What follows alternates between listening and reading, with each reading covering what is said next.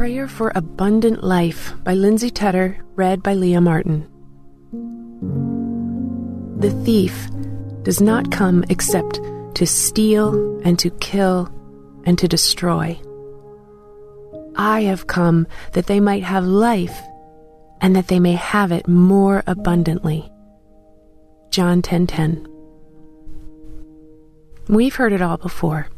The enemy comes only to steal, kill, and destroy. His entire life's mission is to steal our joy, destroy our souls, and kill our bodies, ruining our chance at eternity with our Creator. When I take a minute to think about what this looks like in my life, I'm met with immense overwhelm. I let random and unimportant life situations steal more joy than I'm happy to admit. I've been tempted to partake in activities that could ultimately destroy my soul. I pray against the enemy's schemes daily because I know how susceptible I am to his tricks. Think about it. Your eyes burst open from the depths of a deep slumber. You are in the midst of an intense dream. You can tell by the rapid beat of your heart and the sweat on your brow.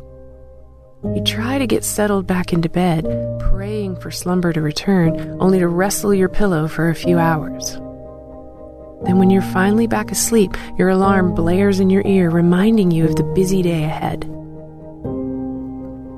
As you continue through your morning, you run out of toothpaste because you forgot to stop at the store last night. "Grr, today's gonna be great," you sneer to the mirror, your words dripping with sarcasm. As you make your way to the car, your shoe breaks, forcing you to turn around and change, wasting more time. Then as you're driving, someone cuts you off, almost causing an accident. And by this point, you're fuming.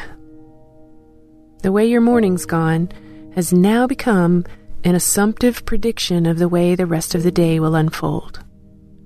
You muddle through the day, getting more frustrated with every passing hour. Nothing is going your way. We've all been there, overwhelmed by a barrage of poorly timed frustrations. But are they poorly timed? Is it truly a coincidence? Or are we allowing the enemy to grab hold of the slightest piece of our heart, leading to an entire day of enemy strongholds?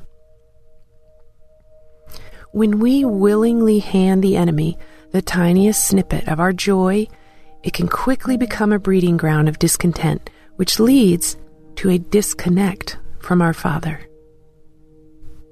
Jesus' words in John 10:10 tell us that the enemy is real. The enemy is on the move. The enemy wants us. He wants to distract us with trivial things that seem anything but trivial in the moment, so that he can continue to have one foot in the door of our lives. Jesus, however, comes to give us life. He doesn't stop there, though.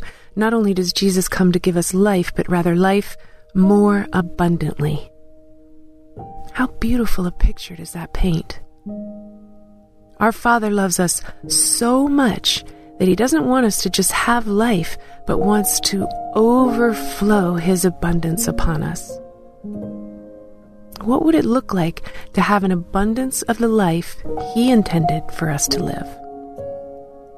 I can promise you that those days where nothing's going your way surely are not what he has in mind. What are you allowing the enemy to steal, kill, and destroy? Let's pray. Heavenly Father, thank you. Thank you for loving me so much that you want me to have an abundant life. Thank you for sharing your wisdom with me. Thank you for informing me of the enemy's tactics and tricks. Thank you for the protection from the stealing and killing and destroying the enemy tries to hurl my way. Lord, I pray fervently that you open my eyes to the tricks of the enemy. Allow me to walk through today with a discerning heart as I traverse the mundane details of this earthly life. I pray that you never allow these lessons to be wasted. Remind me, when I fall victim to the days where nothing is going my way, that I need only you. I surrender my attitude to you, Lord. I surrender my thoughts that say, nothing is going my way. I willingly exchange the enemy's attempt at death and destruction with your abundant and free-flowing life. Guide me today and every day, and continue to remind me who I am. In your matchless name, I pray. Amen.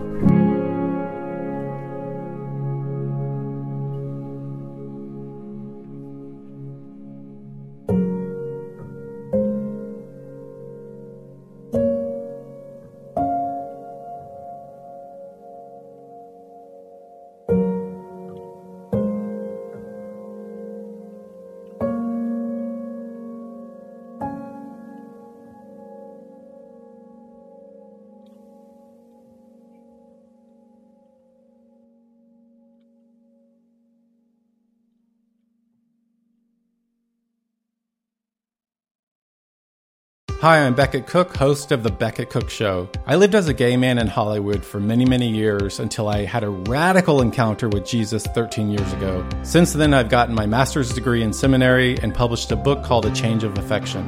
On my podcast, The Becket Cook Show, I sit down with fascinating Christian scholars and thinkers to address the lies of the culture and bring the biblical truth to bear on those lies. To start listening now, go to lifeaudio.com or search for The Becket Cook Show on your favorite podcasting platform.